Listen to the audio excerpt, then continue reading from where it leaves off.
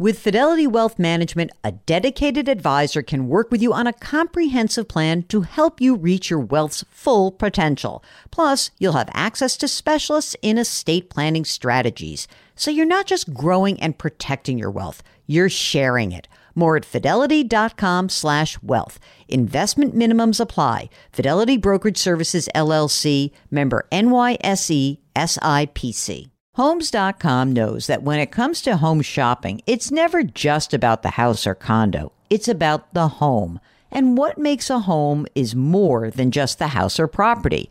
It's the location and neighborhood. If you have kids, it's also schools, nearby parks, and transportation options. That's why Homes.com goes above and beyond to bring home shoppers the in-depth information they need to find the right home.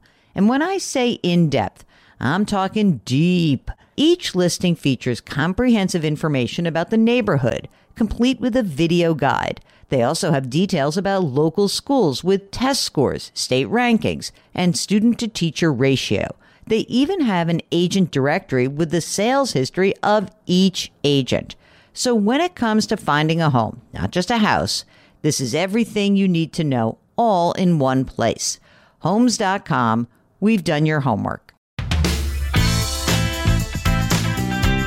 Welcome to the Jill on Money Show. It's Wednesday, August 10th, and we are here answering your questions, trying to help you navigate the next best decision that you can make on your financial journey. It can be tough.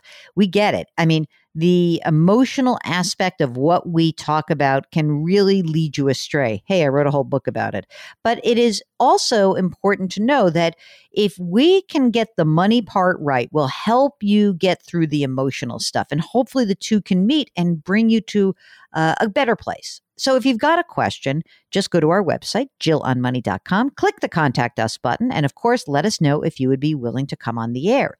Today, we are talking to Dave from Pennsylvania. Hi, Dave. What brings you to us today? Hi, Jill. Thanks for having me on the show. Sure. I have a question about a mortgage. Okay. Back in 2015, I went through a painful divorce, and out of the agreement, I got to keep the house. At the time, I decided to do a 5/1 adjustable rate mortgage. I didn't think I was going to stay in the house much longer. Kind of gave myself an artificial deadline of sorts. Mm-hmm. Time heals wounds, and after doing some improvements, I'm kind of inclined to stay in the house now. Oh, that's kind of cool. So it's 2015. You do 5 years. It's fixed. It must be a pretty low rate. It was fixed for 5 years, and then it adjusts every year after that. How often is the adjustment? Every year after that. So the mortgage was finalized in 2017. So I just hit that 5-year mark. So what is the new adjustment for this year? It was 3 7/8, and now it's 4 7/8. Okay. How is the jump in rate? How are you doing that with, how do you feel about the cash flow around that right now? The full point resulted in a $100 a month increase just for interest. Oh, wow. Okay. How much is the house worth? Market value right now is about $300. Okay. And what's the outstanding mortgage balance? $145. And now you're going to stay in it. Now you're like, I want this, right? For several reasons. It's a good location. Houses don't go on sale on the street very often. Very popular neighborhood. I'm close to everything. The biggest factor is my youngest daughter. We're a couple blocks from all of the schools, elementary school, middle school, high school. Moving would be kind of an inconvenience on top of that. We're not going to let you move. We're going to figure this out. How old is your youngest daughter? She's 10. How old are you, Dave? I'm 44. 44. And do you have other kids? I have one other kid. She just started high school. Okay, so older daughter in high school, and they're both in public school, right? Correct. Okay, Yes. great. Now, as part of the divorce, do you have to pay any alimony or child support or anything like that? Child support, yes. Okay, and that lasts until after college? How does it work for you? That's a great question. There is no formal documentation. It's kind of, I don't know how to answer this question. That's interesting. Because usually child support would go until the child reaches age of majority or end of college. That's usually how most documents would put it down there. And obviously, once your older daughter is 22 years old, you're not paying child support anymore. So there won't be anything ongoing there. How much is the total child support right now? It's an interesting question, Jill, because it's not part of the agreement. Oh, I see. You're just giving like, oh, let me help you. Yeah. You're a nice guy. Thanks. All right. How much is that? So it's not formal, but how much has that amount been so far ish? Up until last month, it was 600. Now I'm giving her 700, based on gas prices and supply and demand. Okay. All right. Look, you wanted to take care of your kids. You're a good guy. Okay. So 700 a month. All right. How much do you earn, Dave? We'll call it a 100 even. Out of that 100, after you pay for the everything, like how's your cash flow? You're putting money into retirement. What's happening for you? Retirement's about 10%. Okay, great. I got a company match, and then I'm adding more on top of that. Okay. How much money's in your retirement plan right now? Let's say 50,000 right now. That's how I got to keep the house. Oh, you did a quadra. You gave her Correct. a good chunk. Okay, that's fine. So 50,000 now. How about money in the bank? Just savings. We'll say 10,000 in the bank. Very minimal debt. Okay, like a little credit card that you pay off every month, or more than that. $3,000 on a car loan. Okay. Do you think that you're going to have pretty consistent income going forward? I just had my 15-year anniversary on last Friday. Oh, good. Okay. Yes. And will there be a pension benefit? Private company, just all I have is the 401. Okay. Have you gone out and researched the new mortgage rates? Lightly. Okay.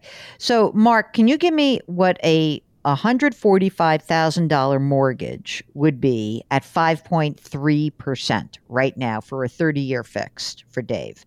That's what I want to see. And we're going to see what your principal and interest payment would be based on that, because that's the prevailing rate. So obviously 4 7/8, 4.875 is cheap. You'd be paying a half a point, but if we could get you into a mortgage at 5.3% right this second and have a fixed rate mortgage, you never have to adjust. You don't have to worry about anything. That might give you a little peace of mind. So Mark, do you have what is 145 at 5.3? Just about $800. So what are you paying now for your mortgage, Dave? With taxes and homeowners. I think it just went up to about $1,225. Do you know what your taxes are? You don't know. You don't have it split out. Like if it's $1,225, do you think that's like 400 of that is taxes and homeowners? Interest $591, principal $249. Hey, $840. Unbelievable. Okay, here's what we got, Dave. Right now, your principal and interest is $840 a month. And if we were to refi right this second, it would be $800 a month or so. So it would be the same payment as now. And if you have a payment at this level, do you feel comfortable? You feel like you can make this work? You feel like, okay, I can pay my bills, I can do everything, then we're good. So I would look at refinancing this house right now, because I don't think you can afford to wait, because I think you have a bigger risk in rates jumping on you than rates going down. And if you roll the dice, you're definitely going to pay more next year. The question is whether after that rates will go down. You may have another chance to refinance in some years, but if we knew that you could fix this rate right now, you would be set. You would be able to pay for this. And so here's what I would suggest.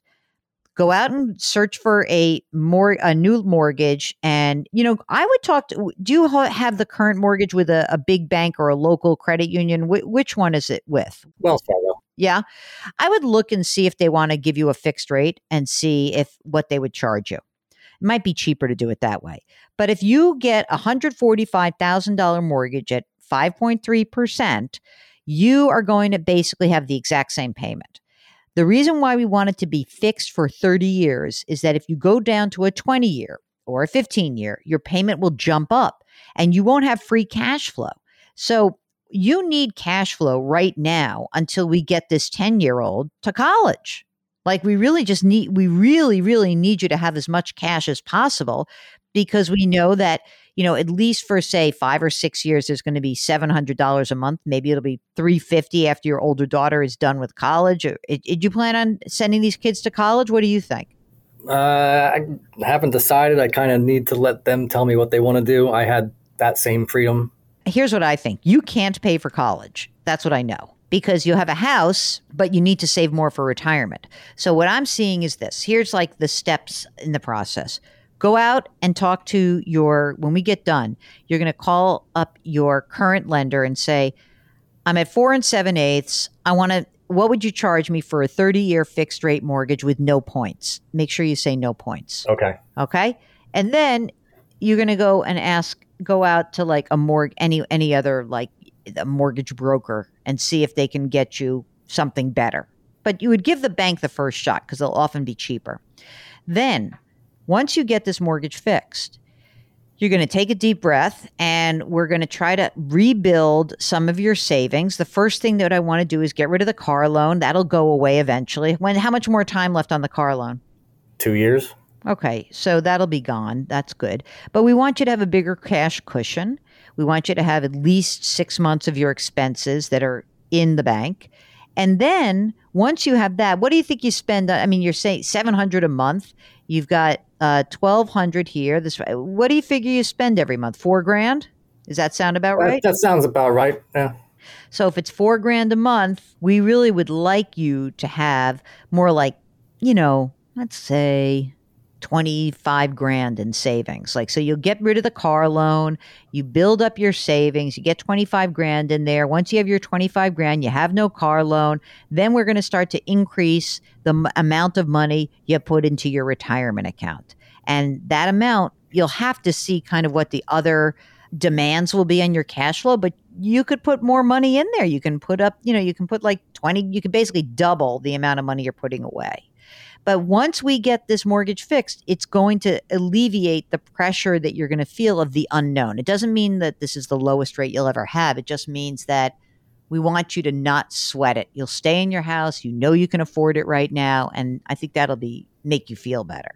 Look, the other thing is that around the non-formal child support, I just think you have to be very careful that you are not putting so much money out there that you're shortchanging your own financial security. Okay. Understood. That was done in such a way that we stayed away from courts because all that money that goes into that is just taken away from the kids. That was we agreed to that. So all right. Well, so I'm sorry you went through a crapo divorce, but Mark, what else am I forgetting? Oh, do you have life insurance on your life? Like if you were to drop dead, what happens? What does the ex get? That's an excellent question on what the ex gets. I don't think the ex gets anything. Well, how's she going to afford to raise these kids without money? Great question, but not my problem. I'm dead. Okay. All right. You still have the kids, though. It's not about her. It's about the kids. It's about the kids, right? So like all I'm saying to you is right now, listen to me. How much life insurance do you have through work? Enough to pay off the house, $150. Okay. And then again, your kids they're minors still. So do you have a will? I don't think so. Not one that would not a legally binding. Okay, we need you to actually do this. Who's the beneficiary on the policy? It's got to be someone, right? Is it the kids who are the beneficiaries? I'd have to download it and look to see what I did after the divorce. Okay, so here's what you have to do. This is the one thing about divorce that actually is good to have lawyers for, which is we want to make sure, I presume that if you were to drop dead, your ex-wife is going to be raising these kids, right? I hope so. Okay, so if that's the case and do you have full custody? Split 50-50. Okay. So, if something were to happen to you and you had no will, your wife would absolutely be the guardian of these kids. The question is, should she be the beneficiary of your life insurance policy so that she could either move back into the house, sell the house? There has to be some sort of accounting for, if something, and it is a high probability that this is completely unnecessary. If something bad happens to you, we've got to make sure your kids are taken care of. And if your wife is the kind of person, your ex-wife is the kind of person who's not going to be good with money, then you've got to make some sort of accommodation for taking care of the kids so that your wife doesn't plow through all the money with her next boyfriend. Trust fund? Right? Well, trust fund is sort of a funny word, but the money would be in trust and someone would have to oversee it. Do you have a sibling that you trust? Do you have someone in your life who can make sure that, everything's kosher with the handling of the finances?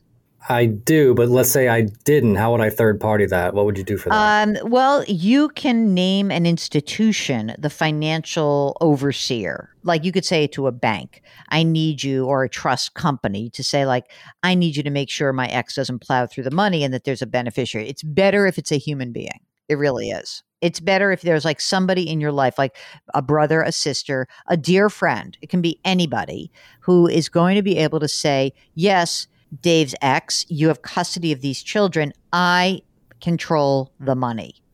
And so who's the beneficiary? My brother. So the kids kids are the beneficiaries, and you have somebody who is assigned the financial responsibility of managing the assets on their behalf. So you got to see a lawyer. Thanks. See that? Mark, the poor guy, he's like, I got away with not having a lawyer. This you need a lawyer for. This you cannot do with an online. You have to have a lawyer do this.